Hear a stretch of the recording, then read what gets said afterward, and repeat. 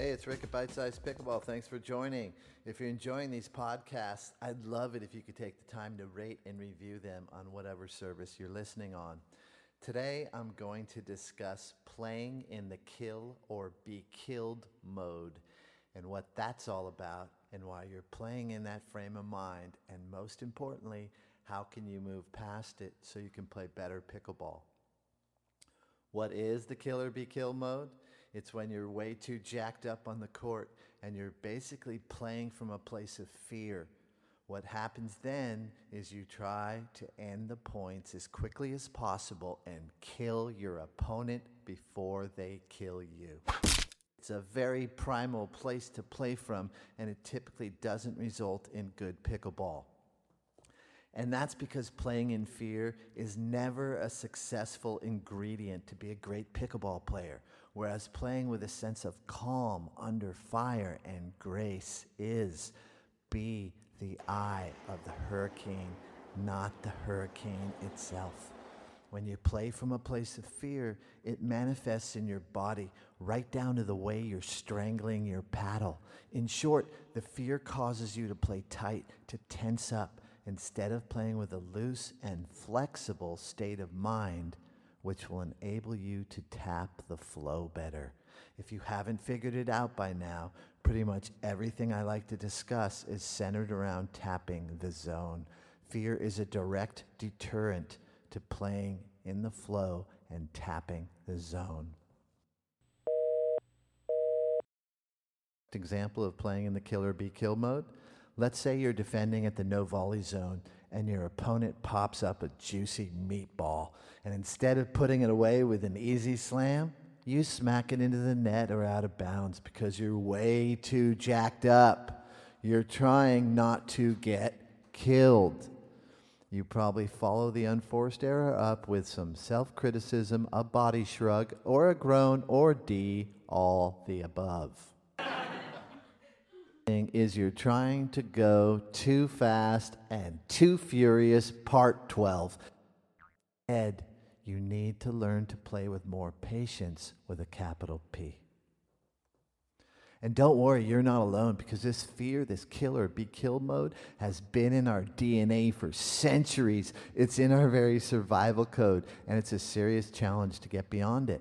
But it's a must on the pickleball court if you ever hope to be a 4.5 player and above. Below 4.5 play typically comes from a certain level of kill or be killed. You can see that, right? Hey, let's do a little exercise. I want you to picture someone trying to swat a fly. Let's say they're in their kitchen and they're getting all worked up over this little fly is buzzing them like a fighter pilot. And the desperate human is swinging wildly all over the place, missing at every turn, and the fly is having a field day, yucking it up in the human's face. Now, picture someone at the non-volley zone in pickleball, and they're doing the exact same thing. They're flailing their body and their paddle all over the place, and it ain't pretty, and it definitely is not successful. Get it away from me! Fear. The proper way to kill a fly is to first take a step back and observe it. You're waiting for it to make a mistake. Maybe, for example, it rests against the window for a brief moment, or you've got it cornered. In any case, observe it. Zero in on the flight path. Wait for the perfect opportunity and whack!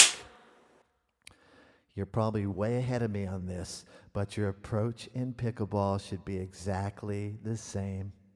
You need to be patient and wait for the perfect moment to end the point. Think of Muhammad Ali. You first need to what? Float like a butterfly before you sting like a bee. I am the greatest! We tend to play in the kill or be killed mode because we haven't gotten to the point where the game itself has slowed down enough for us. That's what we're aiming for, the game to slow down for us. But instead, we're trying to haphazardly swat the ball and our opponent before our opponent swats us.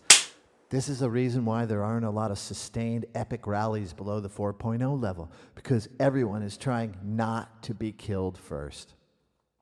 So how do you get beyond this place?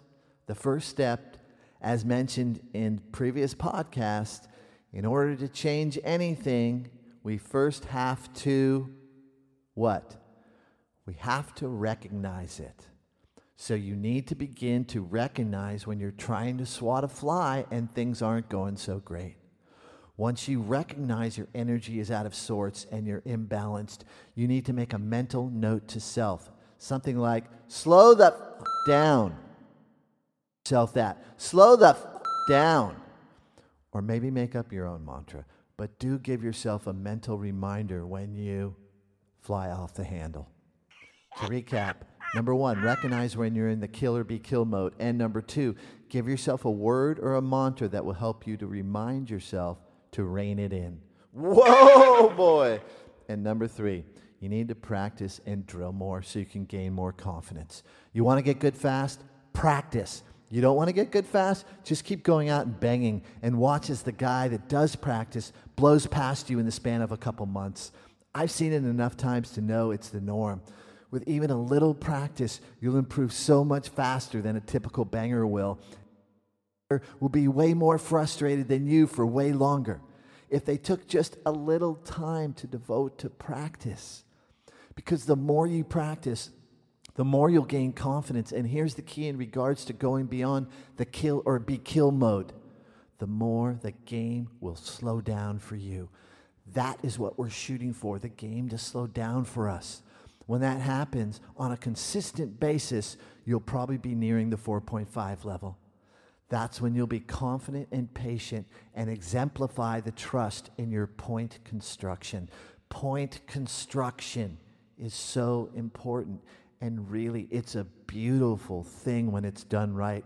It's like watching an amazing conductor. Everything accomplished on the court in precise fashion. Yourself when you're too aggro. Acknowledge it with a mantra. Take a nice breath in with your nose. And out through your nose, and get back into the flow.